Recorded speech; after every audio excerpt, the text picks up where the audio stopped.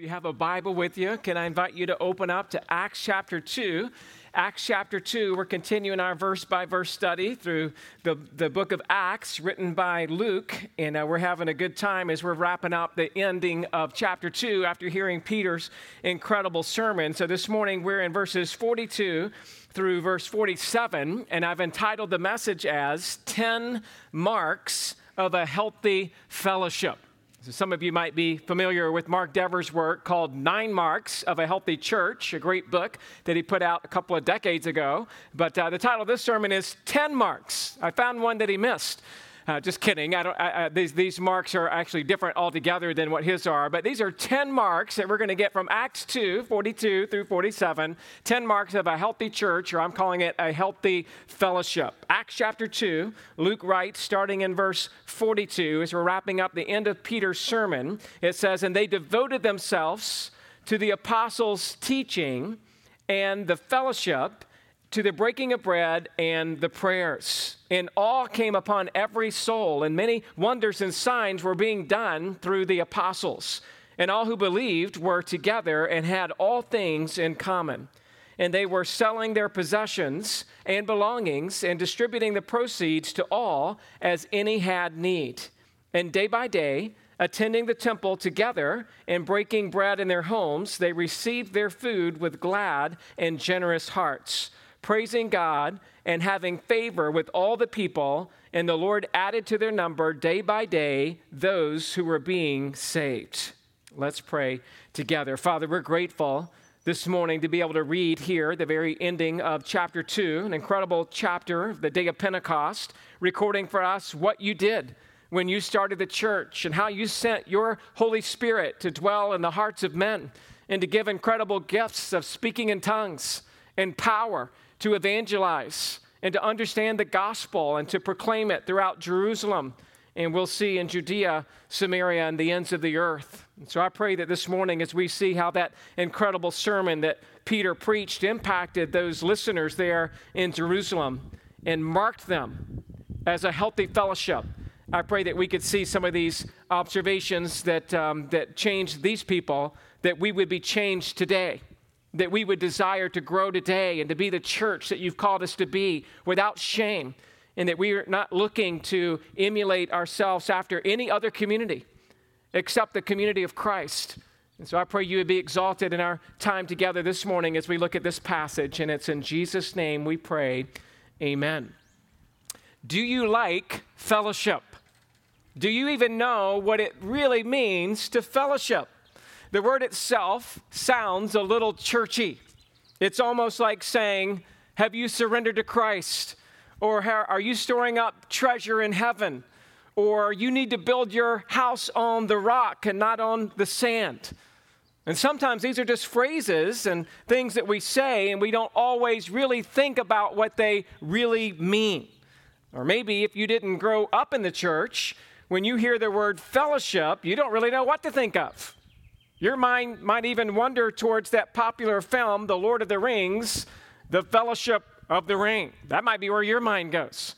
When I was in medical school, training to be a physician's assistant, I remember asking many of the doctors who I was working alongside in the hospital what area of medicine they were going into, and they would oftentimes say something like, well, I'm going into surgery, and then after that, I'm going to do a fellowship in orthopedics. In our culture, you can also use the word fellowship to refer to the rule for dividing profit and loss among partners in a business relationship. Fellowship can refer to the state or relation of being an associate, or a foundation for the maintenance on certain conditions of a scholar called a fellow, who usually resides within a university. Growing up in church, I heard the word fellowship a lot, and it was often used to refer to some type of an event. Like, hey, youth, tonight we're having a fellowship after church over at the youth pastor's house. We even had a room in our church building growing up that was designated as the fellowship hall. Anybody grow up in a church like that, where fellowship was just a common word that we used and threw out all the time? And I'm afraid that some Christians don't really know what that word means. What is fellowship, and how are we to use that term? Well, Webster's dictionary defines fellowship as a community of interest, activity, feeling, or experience. Also defined as to join in fellowship, especially as a church member, or to admit to a fellowship as a church. Well, that's Webster. We appreciate the definition there that's given, but what we really want to do as Christians is to dig deeper into the Bible to rightly understand what the word fellowship really means in God's word. I think most of you know, probably if you've been at church for a while, that the Greek word for the word fellowship is koinonia. You've heard the word koinonia before. That's the original language, the Greek language for the word fellowship. And the word literally means to have something in common. The term koinonia signifies a mutual participation in a common cause or a shared life. In fact, it could be translated as a partnership or as a participation in. The word fellowship is used 19 times in the New Testament.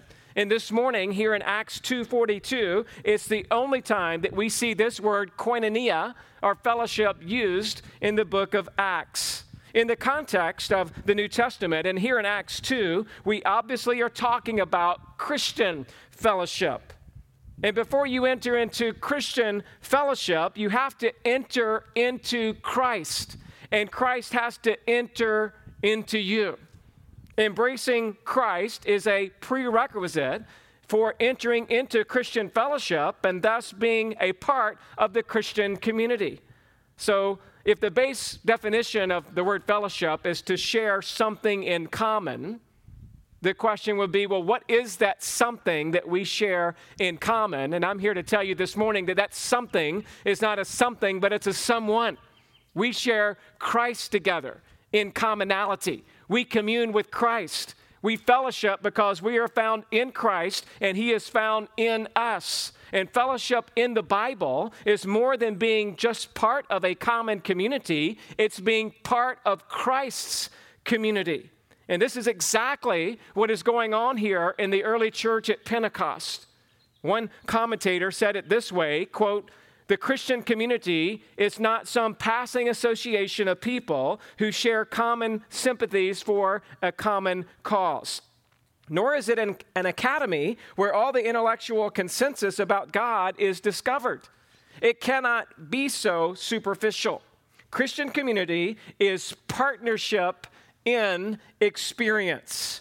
It is the common living of people who have a shared experience in Jesus Christ. They talk about this experience, and they urge each other to grow more deeply in it. And they discover that through it, they begin to build life together, unlike any shared life in the world." Close quote. I love that extended definition. It's sharing Christ together in a way that we're participating and partnering together in our relationship with Christ. And I would love for us as a church here at Placerita Bible Church to grow in our understanding and practice of fellowship. And in order to do that, this morning, we're going to look at 10 marks of a healthy fellowship, or 10 marks of a healthy church. You ready? Number one would be this. We're going to see it here in verse 42, but it's simply devotion to the doctrine of the apostles. In order to really have a healthy fellowship, we need to be devoted to the doctrine of the apostles, and we get that from verse 42, and they devoted themselves to the apostles' teaching. So Peter had just preached a glorious sermon. He preached the first expository sermon by a Christian follower post-resurrection. And he started off his sermon by explaining the gifts of the Holy Spirit from Joel chapter 2. and explained the outpouring of the Holy Spirit from that passage. And then he preached the gospel from Psalm 16, saying that David's body is still with us to this day, but Jesus Christ will be raised from the dead, and his body will know no decay. And then he preached to us from Psalm 110 and said, the Lord said to my Lord, sit at my right hand, and I will make your enemies your footstool. And as Peter finished his sermon, the Bible says from our passage last week that people were cut to the heart. And Peter called them to repent. They were cut, convicted, said, what must we do? And Peter said to repent and be baptized in the name of the Lord Jesus Christ because of the forgiveness of your sins. And he told them that the promise of salvation was for the Jews and for the Gentiles. It was for those who were near and for those who were far off. It was for the called. It was for the chosen. And all of God's people were to be saved from a crooked and a perverse generation. And on that very day, the Bible tells us that the Lord added to their number about 3,000 souls. And so the question is, what did these new believers do after they repented and they were baptized?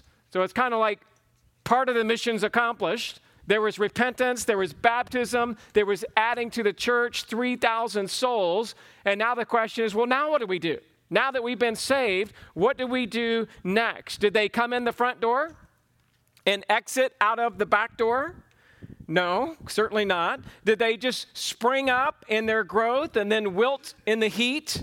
No, I don't believe so. Did they profess Christ with their mouths and deny him with their lifestyle?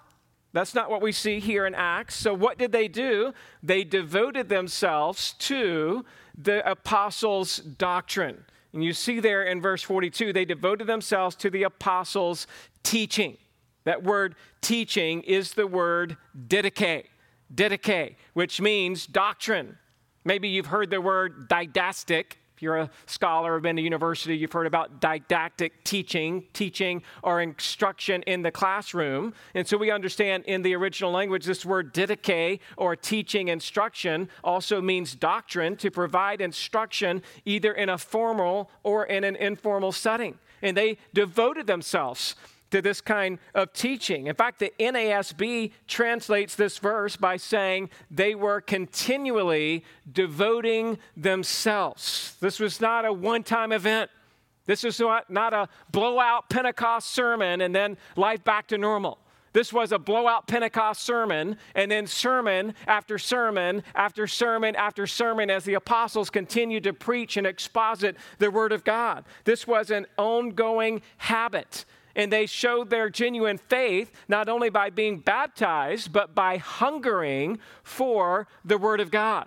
You know, a lot of times churches will have a big Easter service where they'll have a baptism service and hundreds of people will get baptized, and then they'll open up that service to a lot more people to come get baptized. And I think there's some different thoughts about the philosophy of that. But one thing we know for sure, when these people got baptized, they were there to stay. They didn't just kind of come into one service and then go back to normal life. They were devoting themselves continually, day in and day out, to the Word of God. They hungered and thirst for good, solid, biblical teaching. It was Jesus who said in John 8:31, if you abide in my word, you are truly my disciples. So not everybody who just comes on the big revival Sunday is necessarily going to be a true disciple, but Jesus said, if you abide in my word, then you are truly my disciples. Jesus said that the true branch will abide in the vine, John 15. The good seed will not wither and die under persecution.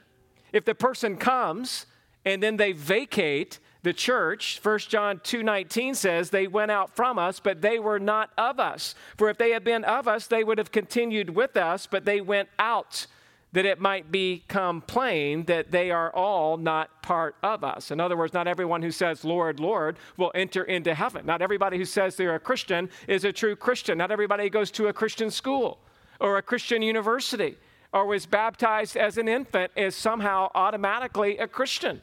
We understand here that you're a Christian if you love Christ, obey Christ, And the example that these Christians are giving is they were devoted to the teaching of God's word. And they're there at Pentecost. They did not leave the flock. They did not abandon the fold.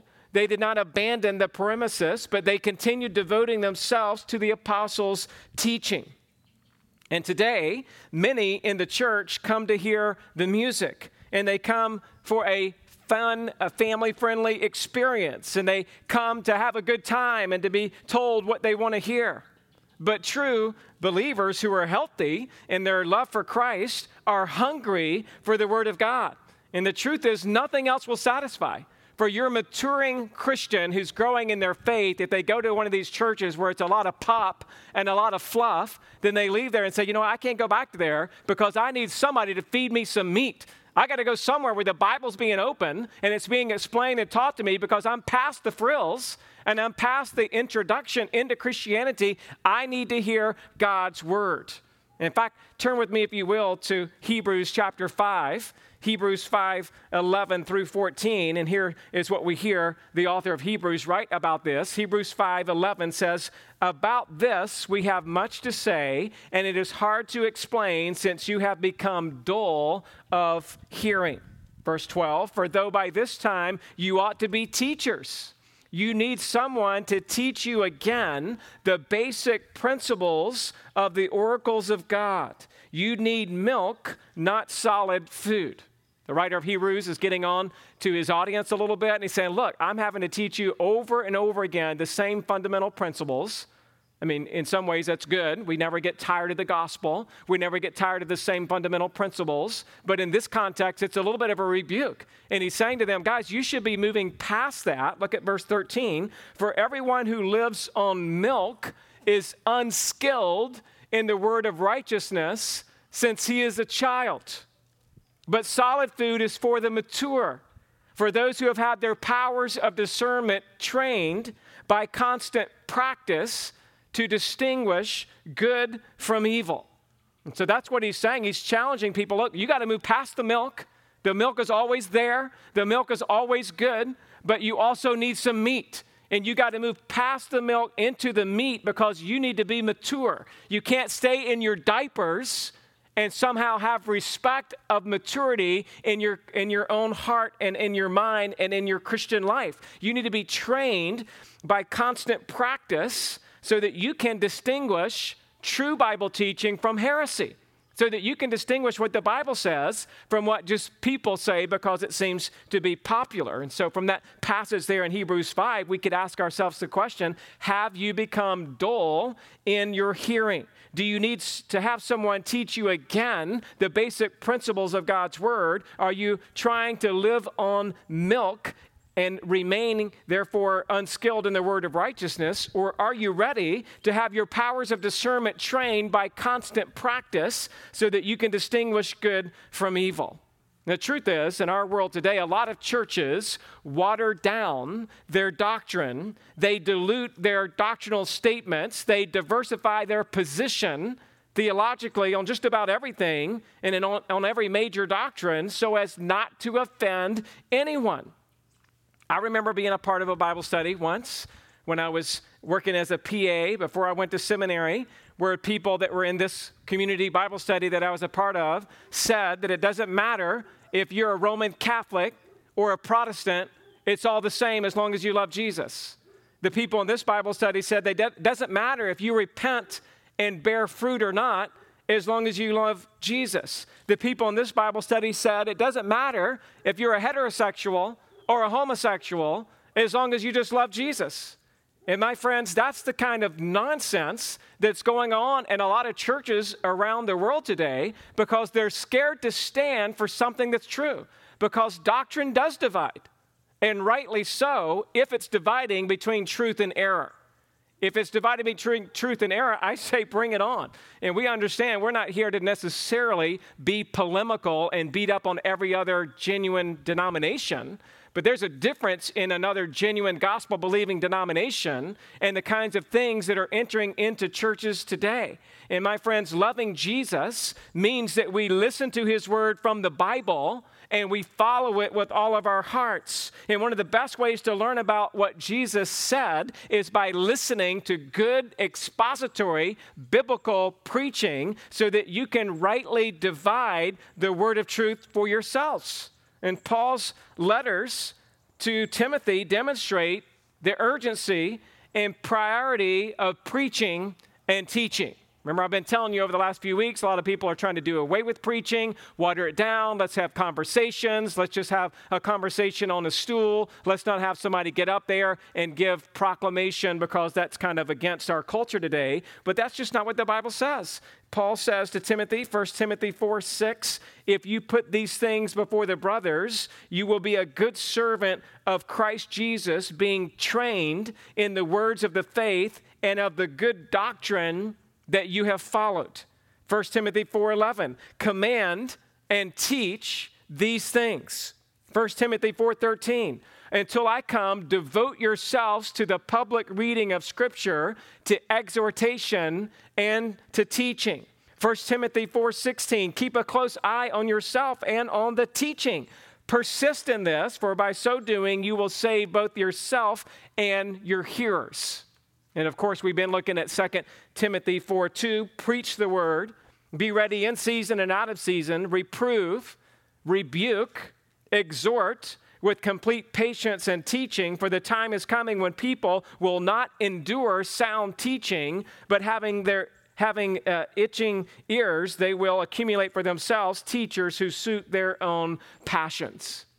Well, we're just told from the Bible, and we need to be reminded this morning how we need people who are hungry again for the Word of God. We need people who are hungry for the Spirit-filled, truth-saturated, unadulterated Word of God. And that's what this church did. The Church of Jerusalem continually devoted themselves to the didache, to the teaching, the instruction of biblical doctrine. Well, not only did this early church in Jerusalem devote themselves to solid teaching, but they devoted themselves, number 2, to Christian fellowship as well. So 10 marks. Number 1, devote yourself to biblical teaching. Number 2, devote yourself to Christian fellowship. Christian fellowship, and of course we see that there in verse 42, and they devoted themselves to the apostles' teaching and the fellowship. Now, if we are not careful, we could start to think, after everything I just said about preaching, that it's all about the Word, and it's all and only about the Word, and people just need to come to church to hear the preacher. And maybe you've met somebody like that. They said, I don't care about the song service. I don't care about the announcements. I don't care about all the other programs. I'm just here for the Word. And whenever I hear somebody say that, part of me is kind of excited. I'm like, well, that's awesome. They're hungry for the Word, and they just want to get the Bible, and they sound really mature. But actually, that's really immature. It's really immature to say, I'm only here for the Word, because you're also here for other people. You're here to have fellowship with one another. We are living stones being built together to build up the church of God. And if you're only here for the Word of God, then you're missing the second greatest commandment. The first greatest commandment is to love the Lord your God with all your heart, all your soul, all your mind, all your strength. Maybe you kind of tie that to preaching the Bible, and I would say that's great. But the second greatest commandment is to love your neighbor as yourself. And how can you love your neighbor as yourself if you're not willing to commune, to fellowship, to participate in our common relationship with Christ by practicing the one another's? And so we see just as soon as the author here, Luke, writes they're devoted to preaching or teaching, they're devoted to fellowship. They're devoted to God, and they're devoted to each other. That's what the Bible's all about. And if loving God is what you're into, then you got to love your neighbor. That's just part of the package. Part of the package of being a Christian is it's not just about you and God. I mean, when you go to a nice restaurant, you don't only go for the food, but you go for the ambiance. Right? When you're thinking about a really nice restaurant, you just don't do the takeout thing, even though we've kind of gotten accustomed to that during COVID, right? But typically when you go to a nice restaurant, no, we're going there, we want to sit down. Did you guys know you can sit inside a restaurant now? It's a pretty cool experience. I did it for the first time a couple of weeks ago in a year. I went inside a restaurant. It's pretty awesome. So, but that's part of the purpose of going out to eat. It's not just about give me the food and I'm out of here. It's like I want to enjoy this evening together. When you go to a Dodger game, did you guys know you're going to be able to go back to those this summer too? I'm so excited. When you go to a Dodger game, you don't just go for the game, you also go for the crowd. And you go for the Dodger dogs, and you go for the garlic fries. Where's my garlic fries brother? Right there he is. And you go for the nachos and cheese, and you go for whatever. You got to have the ballpark experience. In other words, it's not just about the game. It's about everything that's happening around the game. Ladies, when you go shopping at the mall, you don't shop like a man. You know how a man shops. You go right in, you get what you want, and you go right out. But that's not how girls shop. And my 14-year-old, who just turned 15, happy birthday, sweetie, reminded me just this week, Dad, when you go shopping, we got to walk around the store. And we have to look at all the items and just take our time. And I'm like, sweetie, that's not how the Tysons shop. We go in, we get it, and we get out of there. And she's like, no, we're changing the way we shop, all right? We got to find out all about everything. And I'm just saying, when we talk about the Word of God and when we talk about the fellowship of God's people, you can't get so centered on the Word of God that you forget about Christian fellowship, which is commanded, right? As I've already mentioned to you, the word fellowship, koinonia, in this context, it's sharing Christ together. Fellowship does not mean that you are all just eating out of the same guacamole bowl while you're watching the Super Bowl. It does not mean that you're having your favorite latte at Starbucks. It does not mean that you're hanging out at the beach together. What fellowship means is that you are having a close association involving mutual interests. And your interests in this context is you're interested in Christ. You're interested in talking about what God's teaching you through His Word. You're interested in being together. Sure, you can have guac and you can have chips and latte, but if you're not talking about Jesus, it's not fellowship. So don't call it that.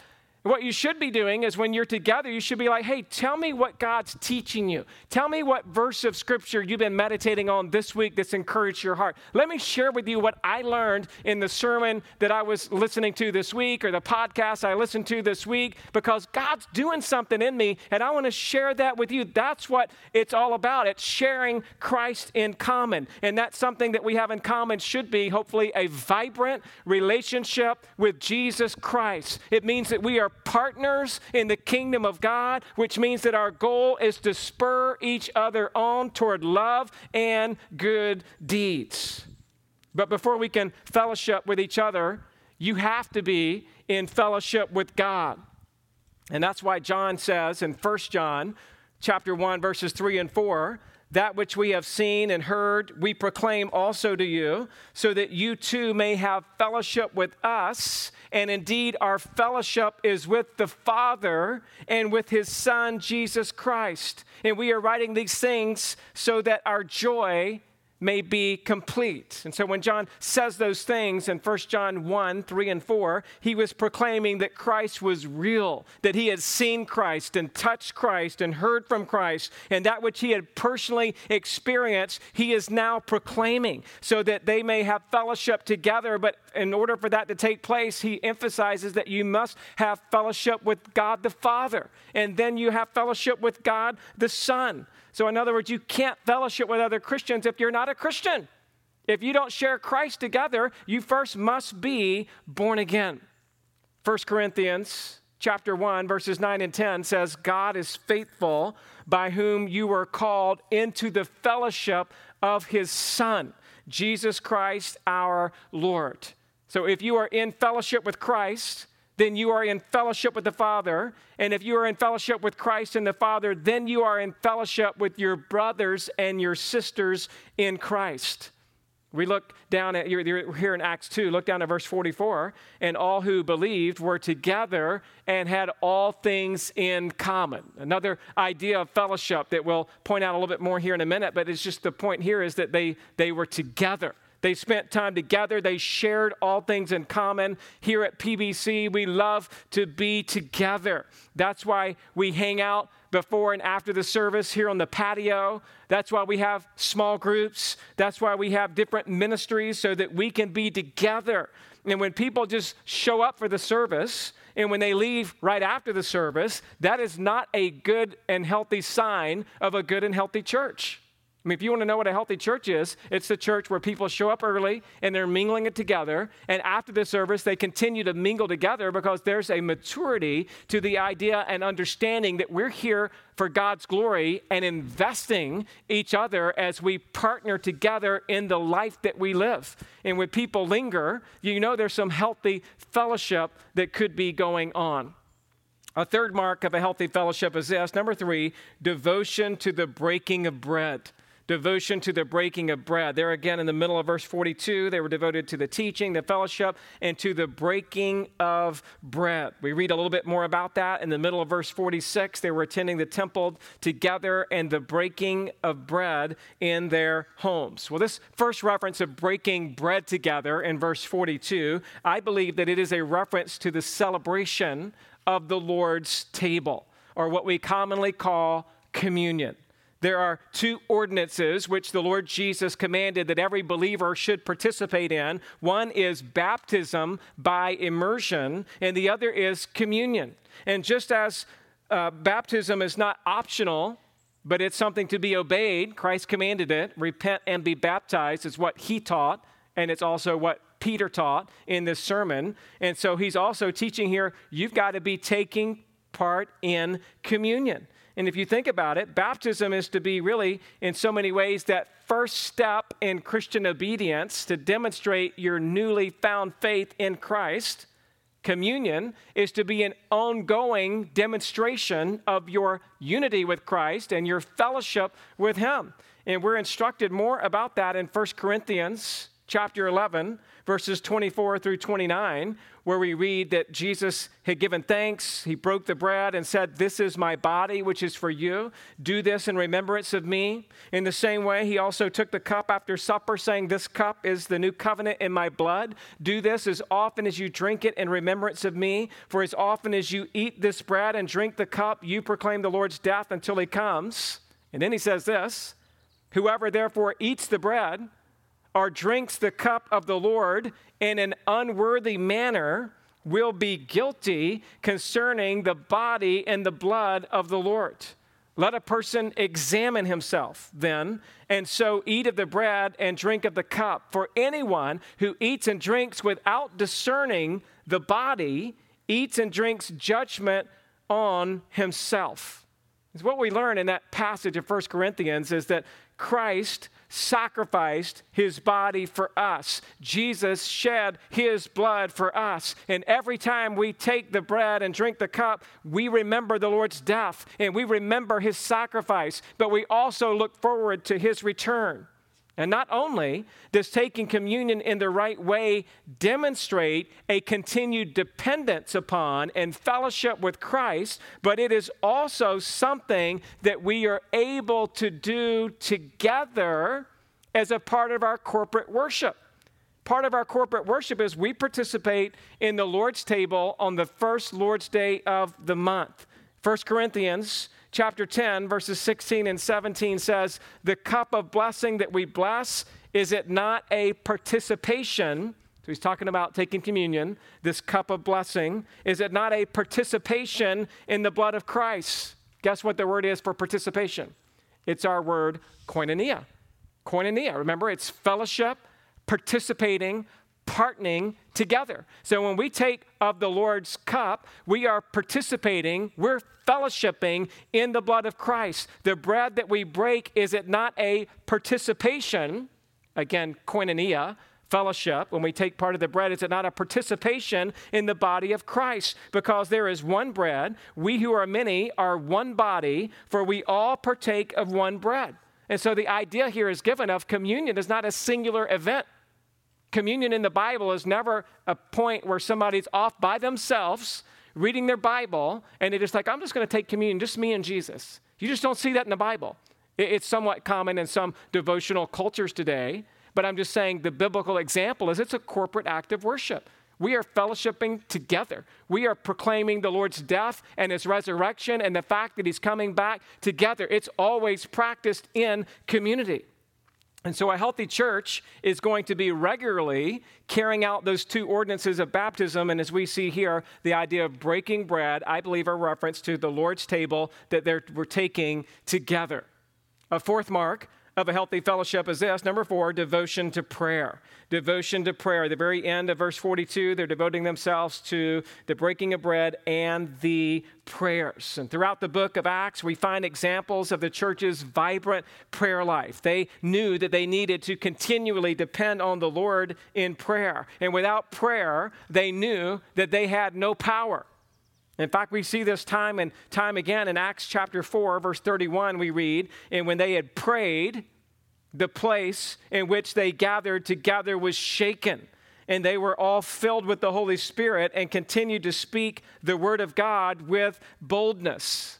That passage, Acts 4:31, says it was after the apostles had prayed. They were all together in one place, but it was after they gathered together and they prayed, that's when God shook the place. It was after they prayed that they saw God show up in the power of the Holy Spirit in a powerful way. And I would just say, if you want to see God shake up some things in your life, are you really devoting yourself to prayer?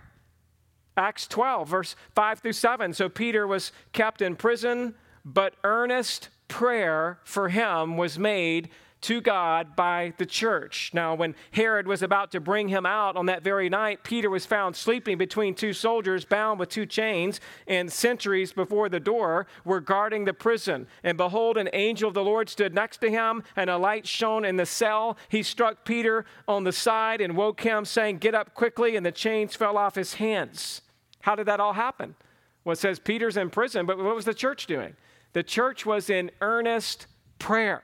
They're earnestly praying, Acts 12:5, and after they prayed, all of a sudden, God put on a jailbreak, right? And Peter escaped from the jail. Peter from the church, they were earnestly praying, the text says. This means they are praying constantly. They're praying fervently. They're praying eagerly. They're praying with an expectant heart.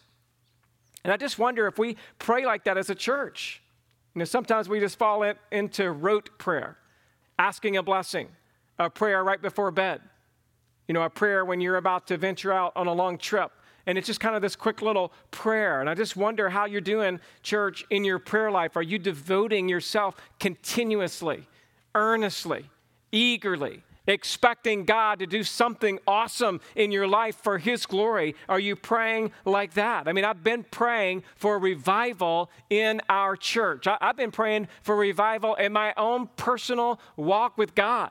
I hope that you would join me in that, whereas you're praying throughout the week, God, would you do a special work of grace at PBC?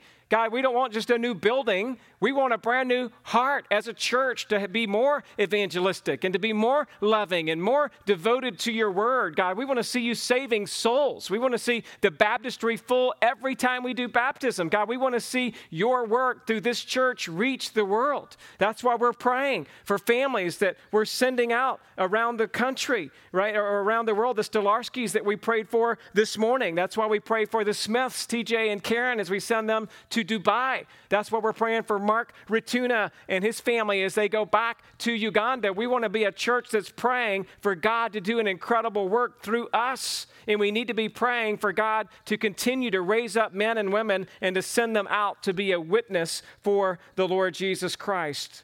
Matthew 9:38, Jesus said, "Therefore pray earnestly for the Lord of the harvest to send out laborers into his harvest." A fifth mark of a healthy church is this. Number 5, devotion to awe, A-W-E, devotion to awe, gladness, and praise. And we see that here in verse 43 and then a little bit in 46 and 47. But 43 says, "And awe came upon every soul, and many wonders and signs were being done through the apostles." The word there, awe, A-W-E, is the word phobos, where it's the word fear. You think of a phobia, you have a fear. The word literally means fear, or in this context, it's holy fear. It's the idea of reverence for God.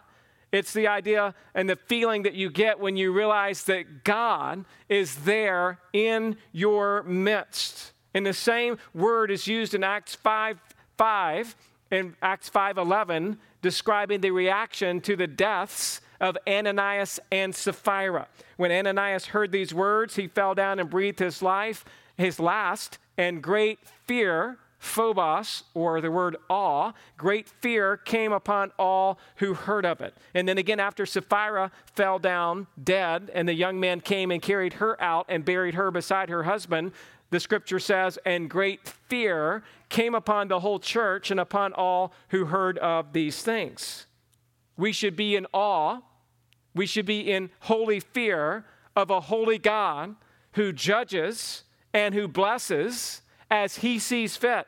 We should be in awe of a holy God who blesses and he judges according to his word and according to his mercy. Verse 44 says, awe came upon every soul. Now, that was probably partly due to the fact that they had just seen the speaking in tongues, heard the speaking in tongues. They're seeing now, verse 44 says, many wonders and signs being done through the apostles. Please note that verse 44, the text does not say the apostles themselves were doing the wonders and signs, but this particular verse says that these wonders and signs were being done through them. It was God's work through the apostles. Hebrews chapter 2, verse 4 says, while God also bore witness by signs and wonders and various miracles and by gifts of the Holy Spirit distributed according to his will. And so we know that the wonders and the signs were to attract people's attention to spiritual truth.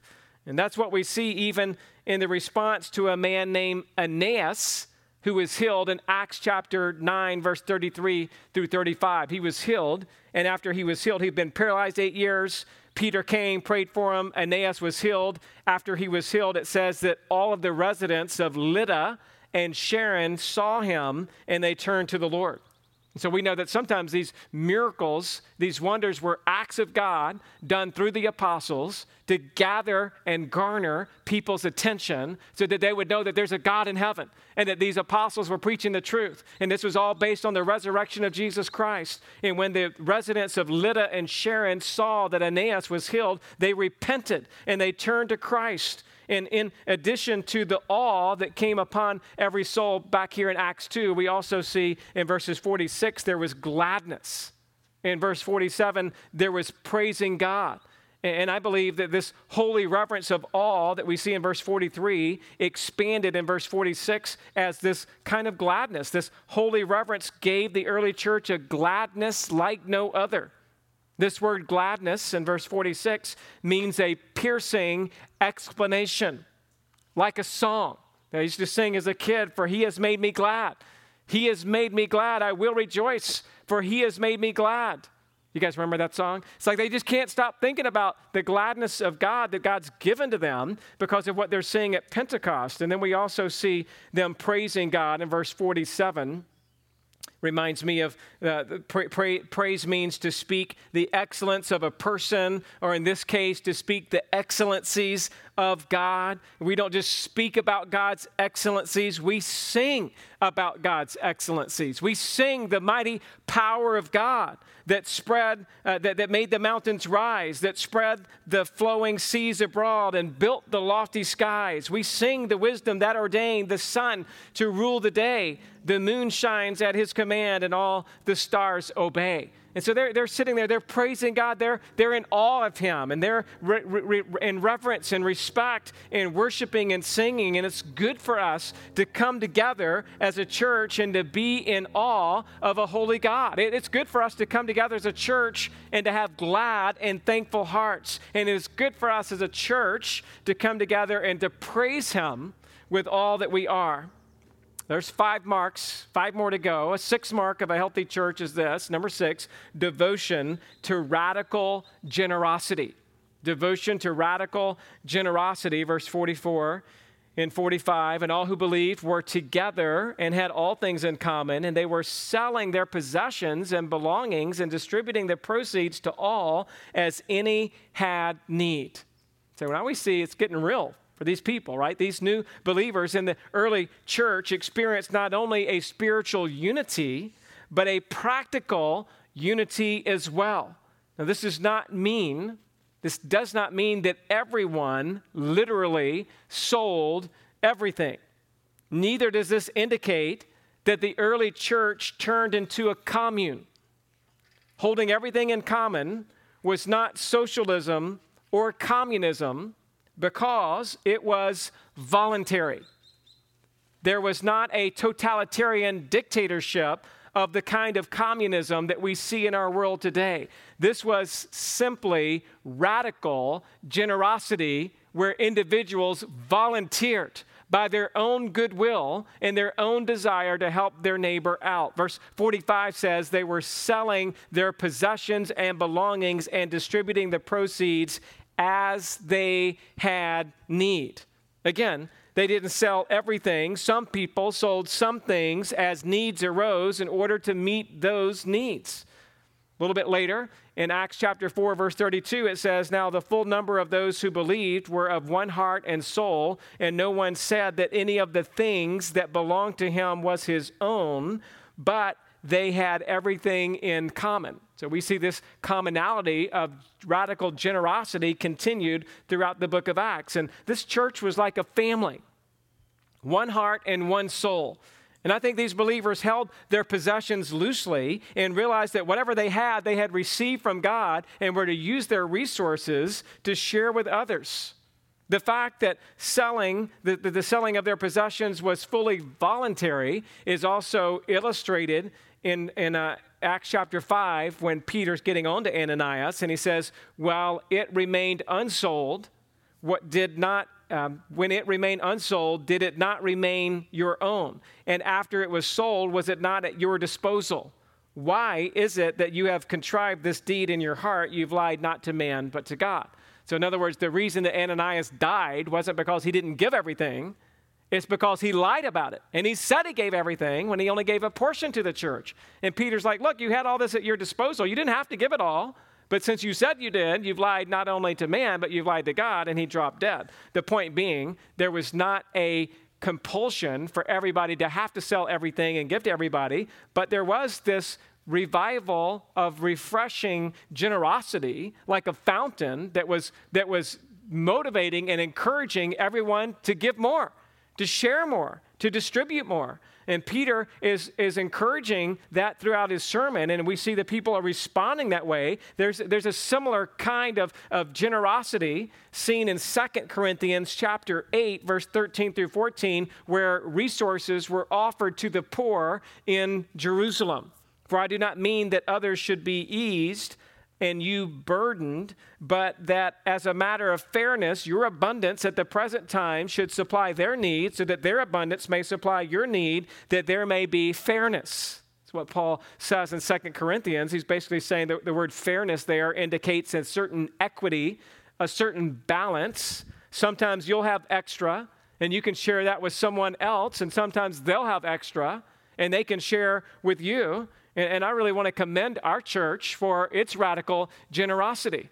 We recently have received the blessings of several families who've provided meals for us. That's what we try to do is small groups. We want to be a church that provides resources, food, a ride somewhere, a trip to the hospital, whatever. It's like we need to be a church to say, "Hey, I'm here to serve each other. It's not just about me. It's me doing what I can do to be generous." You know, as a pastor, I get to see a lot of that behind the scenes. Sometimes people walk up to me and say, "Hey, here's $100. I want you to give this to somebody in our church who has a need."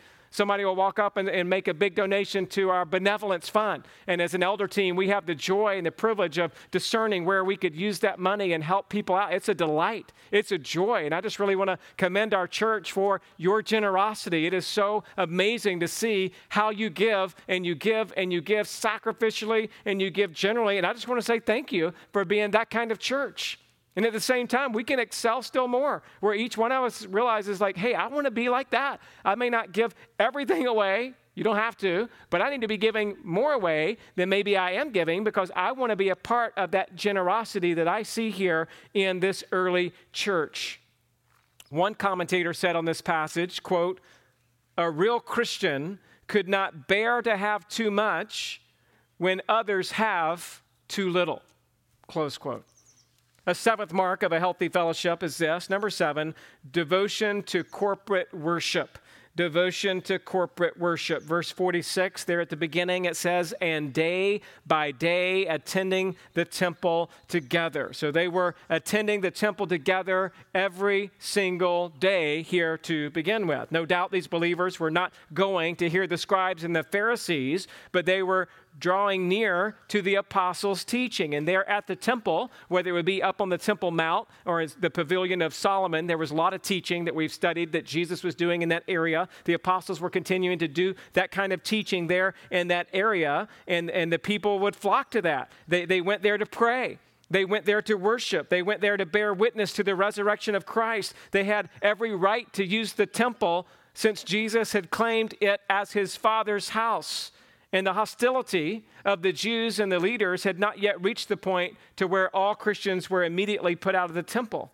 Acts chapter 3, verse 1. Now Peter and John were going up to the temple for the hour of prayer on the 9th hour. Acts chapter 5, verse 21.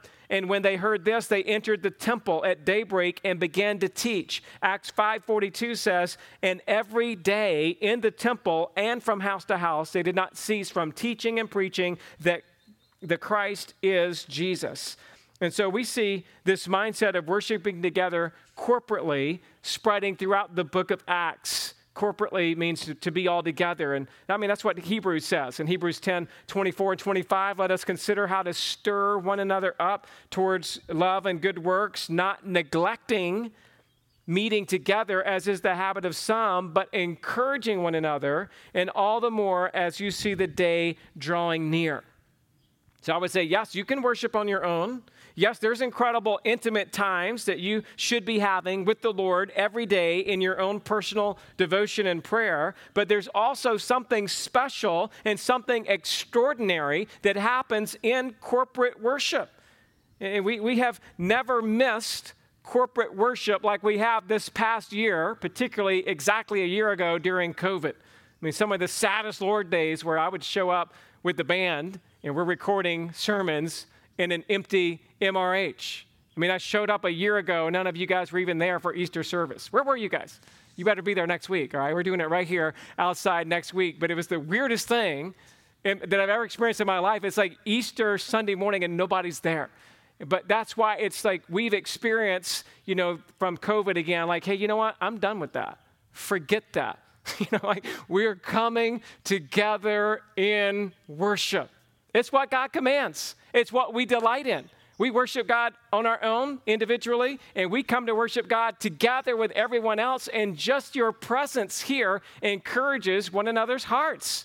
I mean, some of you sing wonderfully. Some of you don't sing so wonderfully, but your presence here still encourages us. Just your body being in the vicinity says, I care about Jesus and I care about you and I want to be together. I'm so glad that we can be back together, worshiping together. And I'm telling you, something special happens when we are ministering to one another in the presence of God and participating in worship together. All right. An eighth mark of healthy fellowship is this, number 8, devotion to small groups. Devotion to small groups. Again, it says in verse 46, day by day, attending the temple together and breaking bread in their homes, they received their food. Now, I'm saying that the first breaking of bread, I believe, in verse 42, is more of a reference to communion. The second breaking of bread here in verse 46, I believe, since it's taking place in their homes, might relate a little bit more towards just hospitality, sharing a meal together, having dinner with one another. Breaking bread here in this context means we're living life and sharing life by being over in one another's homes. And the early church was accustomed to getting together in each other's homes on a regular basis. They called some of these gatherings agape feasts or love feast, where they would come together. It's kind of like they just loved each other so much that they had to be together all the time. You know, like all your college friends over at the university, you probably missed the idea of the caf being closed because you couldn't go over to the cafeteria and sit at your table with all of your friends and just hang out and have that special time of fellowship together. When you love people, you want to be together. It's kind of like during the holidays when we all get together multiple times to share a meal together because we just love being together with family and friends, and that's what this early church was doing. They were together often. They were together regularly. And I would suggest, I don't think they were only eating together. I told you earlier, you can't just share the same guacamole bowl and call it Christian fellowship, right? I believe that as they were together, they were talking about what they were learning. They were having Bible studies and teaching and singing and praying and true fellowship together. We just read there in Acts 5:42 how it says that every day in the temple and from house to house, they did not cease teaching and preaching that Christ is Jesus. And so there was both a formal worship in the temple and an informal worship in their own homes. You know, sometimes people will use this to say, well, we just have house church. We just do home church. And I think if you're planting a church, that's a possibility, but I just want to caution you, if everybody's only doing home church and house church, I believe they're missing out on the officers of the church, which would be an elder and a deacon, providing a little bit more clarity and practicing the ordinances in a way that would have a little bit more authority than just a bunch of people getting together. I would prefer to call that a Bible study or a small group gathering. And I'm saying that might develop into a full-blown church, but I'm just saying, you know, we don't want the pendulum to swing so far that everybody's like, forget corporate worship. We're just doing our own things in our own houses. I'm like, no, it's a both and. We come together to worship, as I just talked about corporate worship, but we also enjoy the Bible study and the small group ministries that we participate in as a church. And I would just say, if you're not in a small group, I think that you're missing out. I think you're missing out on an aspect of hospitality and being together in each other's homes. And of course, here in the first century, since there weren't a lot of church buildings, you had the temple that I mentioned to you, but there was a lot more going on in homes, and that's why we read throughout Acts, even in 2020, I did not shrink from declaring to you anything that was profitable and teaching you in public and from house to house. In Romans chapter 16, verse 5, greet also the church in their house. 1 Corinthians 16:19, the churches of Asia send you greetings. Aquila and Prisca, together with the church in their house, send you hearty greetings as well. We read in Philemon, same thing, they meet together for church in a house. And so, again, if you're here at PBC and you're not involved in a small group, let me encourage you to be a part of one. It will be a blessing to your soul. It will be an encouragement to your daily walk. A ninth mark of a healthy fellowship is this: devotion to displaying an attractive faith. Devotion to displaying an attractive faith. There again in verse 47, they're praising God, and it says they're having favor with all the people. And so they were praising God and having favor with all the people. The word for favor here is also another well-known Greek word, the word charis. It's where we get our word grace from. It's where we get the word grace there comes from the word charis, which literally means a winning quality or attractiveness that invites a favorable reaction. And that's what the church is to be, right? When people see us loving each other and serving each other and devoting ourselves in this way, it has a special, attractive charis, grace with that. Jesus says in John 13:34 and 35, a new commandment I give you, that you love one another. Just as I have loved you, you also are to love one another. By this, all people will know that you are my disciples if you have love for one another. So as we love one another, that's supposed to be creating some type of general favor, even in the culture. Now, as much as our culture is trying to stamp out Christianity, we need to know that our love and devotion for Jesus and for people still has an impact on our culture. And they may try to deny it. They may try to label us as haters. They may try to drown us out. But our love for God and our love for our fellow man does still have an impact. Some of you who are into basketball may have read this week about how Oral Roberts University made it into the March Madness tournament. 64 teams in the NCAA all playing for it to be a national champion. ORU, Oral Roberts University in Oklahoma, known as a Christian university, has different views on different things, but as far as the gospel is concerned, a clear gospel, biblical gospel Christian university enters into this tournament. In the first round, they beat Ohio State. In the second round, they beat Florida. Unfortunately, they lost yesterday to Arkansas, so no true Cinderella story. But here's my point.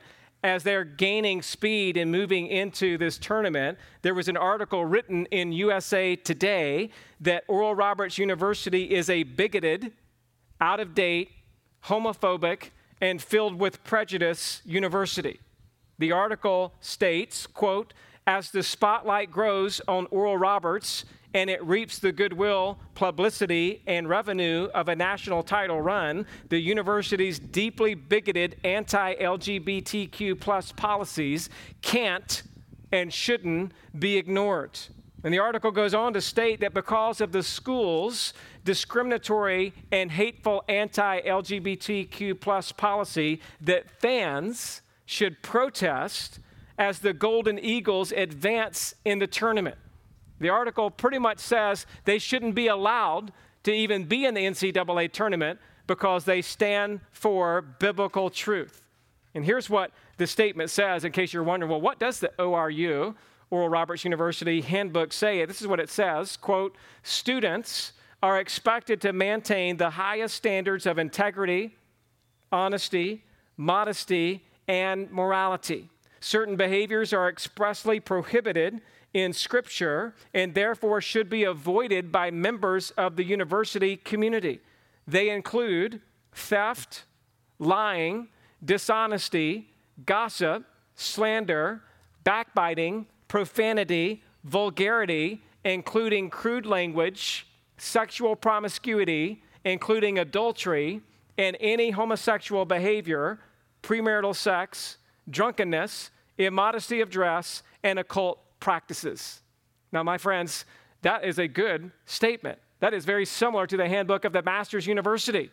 That's very similar to our church covenant as a church, that we're dedicating ourselves as Christians out of our love for Christ and our love for neighbor to live in a wholesome, godly way. And what USA Today, that magazine article, newspaper article, is saying is they shouldn't even be allowed to be in the culture. They shouldn't be allowed to be in the tournament. And we might start to think, well, my goodness, everybody hates us. And I'm just saying there will always be haters. They're going to always be there. But you know what we're going to do? We're going to love them anyway. And we're going to keep living for Christ anyway. And we're not going to cave in. And we're not going to give in to the cultural norm of the world. But we're going to say, hey, we love Christ and we love you. But this is what we stand for. This is how we live. And we're going to trust that God will use our love and our prayer for our enemies to impact them in such a way that somehow, some way, as God graces it, that there would still be favor that would be shown to a church because they know that that church is for real. That church is for real and what they stand for and how they love one another. We need to be understanding that that's going to get tougher and tougher, but it doesn't mean that we stop doing what we're doing. We do it all the more with the kindness and the grace that God gives us. And what an amazing description that we're seeing here in Acts of God's people. And our broken world needs to see compassion. And the watching world needs to see Christians that are demonstrating their God-given faith. And we live truly loving lives. And as we do that, I believe many will still be attracted to Christ. Now, one final mark of a healthy fellowship is this. Number 10, devotion to daily evangelism. Devotion to daily evangelism. The Lord added, very end of 47, and the Lord added to their number day by day those who were being saved. How were people added to the number of believers? Ultimately, the Lord added them. He alone converts people, but the Lord uses us. And in Acts, we see the faithful evangelism of God's people. And I believe that the people were being transformed daily because believers were evangelizing on a daily basis. A healthy church will always have a burden for outsiders. They will boldly and compassionately proclaim the gospel to their friends and their neighbors and their coworkers. And the early church enthusiastically communicated the gospel within their own relationships, and the Lord worked mightily through their steady witness. Acts 5:14, and more than ever believers were added to the Lord, multitudes of both men and women. Acts 11:24, and a great many people were added to the Lord. Acts 16:5, churches were strengthened in the faith so that they increased in numbers daily. Again, what an incredible encouragement this passage has to be to all of us, that as a church, we can look at these 10 marks of a healthy fellowship, and we can be blessed and encouraged in many of these areas. And in many of these areas, we could say, you know what, I need to grow in that area. That's something that I want our church to emulate that first church in Jerusalem. And so I need to be living in the power of the Holy Spirit every single day. And that's what I love about Pentecost. Not only do you have the speaking in tongues and the pouring out of the Spirit, not only do you have those incredible acts of God happening, but you just have people loving each other. And you have people serving each other. You have people who are devoted to God and His Word, and they're devoted to good, solid Christian fellowship.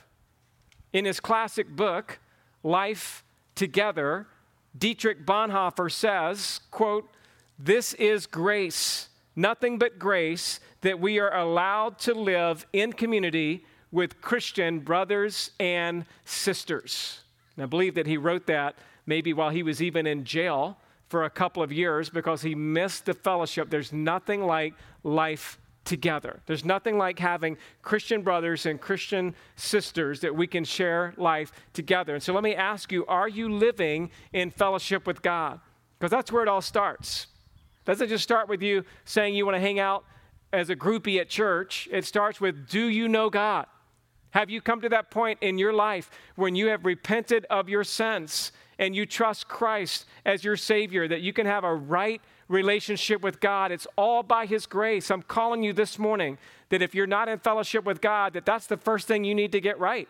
You need to come and bow your knee before Christ, which means to surrender all that you are and everything that you have, and just to realize, you know what, I'm a wretch. I'm a sinner. I need God. I'm not in right relationship with Him. God, would you save me from my sin? I believe that you sent your Son, Jesus Christ, to die on a cross, and that you raised Him from the dead so that I could be in right fellowship with you. If that's what you need to do this morning, after we sing this final song, we're going to have a few people up front here. We'd be happy to talk with you about that and to pray with you. Or maybe you're here this morning and you're like, you know, I'm a Christian. I've been born again, but I just kind of feel like I'm out of fellowship. Sometimes we'll talk about it like that. I just feel like I'm a little bit out of fellowship with God, with the church, and you want to be restored in a way that would really impact your soul to be in a better relationship, fellowship with God and with others. We'd love to talk with you about that. We'd love to pray with you about that. It's our desire that we would truly be a healthy fellowship. Let's pray together. Father, thank you for this morning. Thank you for the opportunity to continue to dive into Acts chapter 2. So many amazing truths that we're reviewing, that we're reading, some of us for the first time, that we're being reminded about as Christians, that we want to have a healthy fellowship. God, we want to be those who gather together. We're not just looking for a big crowd. We're not just looking for a great worship set. We're not just looking for good coffee. God, we're looking to commune with you through your Son, Jesus Christ. We're hungry, God, to devote ourselves to the apostles' teaching. We're hungry to devote ourselves to Christian fellowship. We're hungry, God, to be your witnesses in this world, that through our worship of you and our praises to you, that we would be evangelizing and being an example to the world about what real life in Christ looks like. So we're continuing to pray, God, that you would empower us to live the Christian life in the power of the Spirit with great joy. And that as we sing this final song and as we reflect on what we've heard this morning around the table at lunch and throughout the day in small group, for those of us who might be meeting, God, I just pray that you would be enriched in our hearts and that we would be changed forever and that we would continue to grow as our fellowship deeper in our love for you and in our walk with you. And that as we do that, that we would spread that love for you with others, being bold to maybe invite somebody to church this week special Resurrection Sunday, Easter service next week. What a great opportunity for us to say, you know what? I'm going to invite my neighbors. I'm going to invite some friends, some family that don't usually come, because I know this is a special day where they might be a little bit more inclined to come and to hear the preaching of the gospel of Jesus Christ. And so I pray, God, that you would be exalted in our hearts this week as we remember the passion of Christ, his sacrifice, his suffering, so that we could be saved and that we could be satisfied. Fill us with your presence, your spirit, your word. Allow us to walk in your truth with the joy of the Lord as our strength this week. I pray in Jesus' name, amen.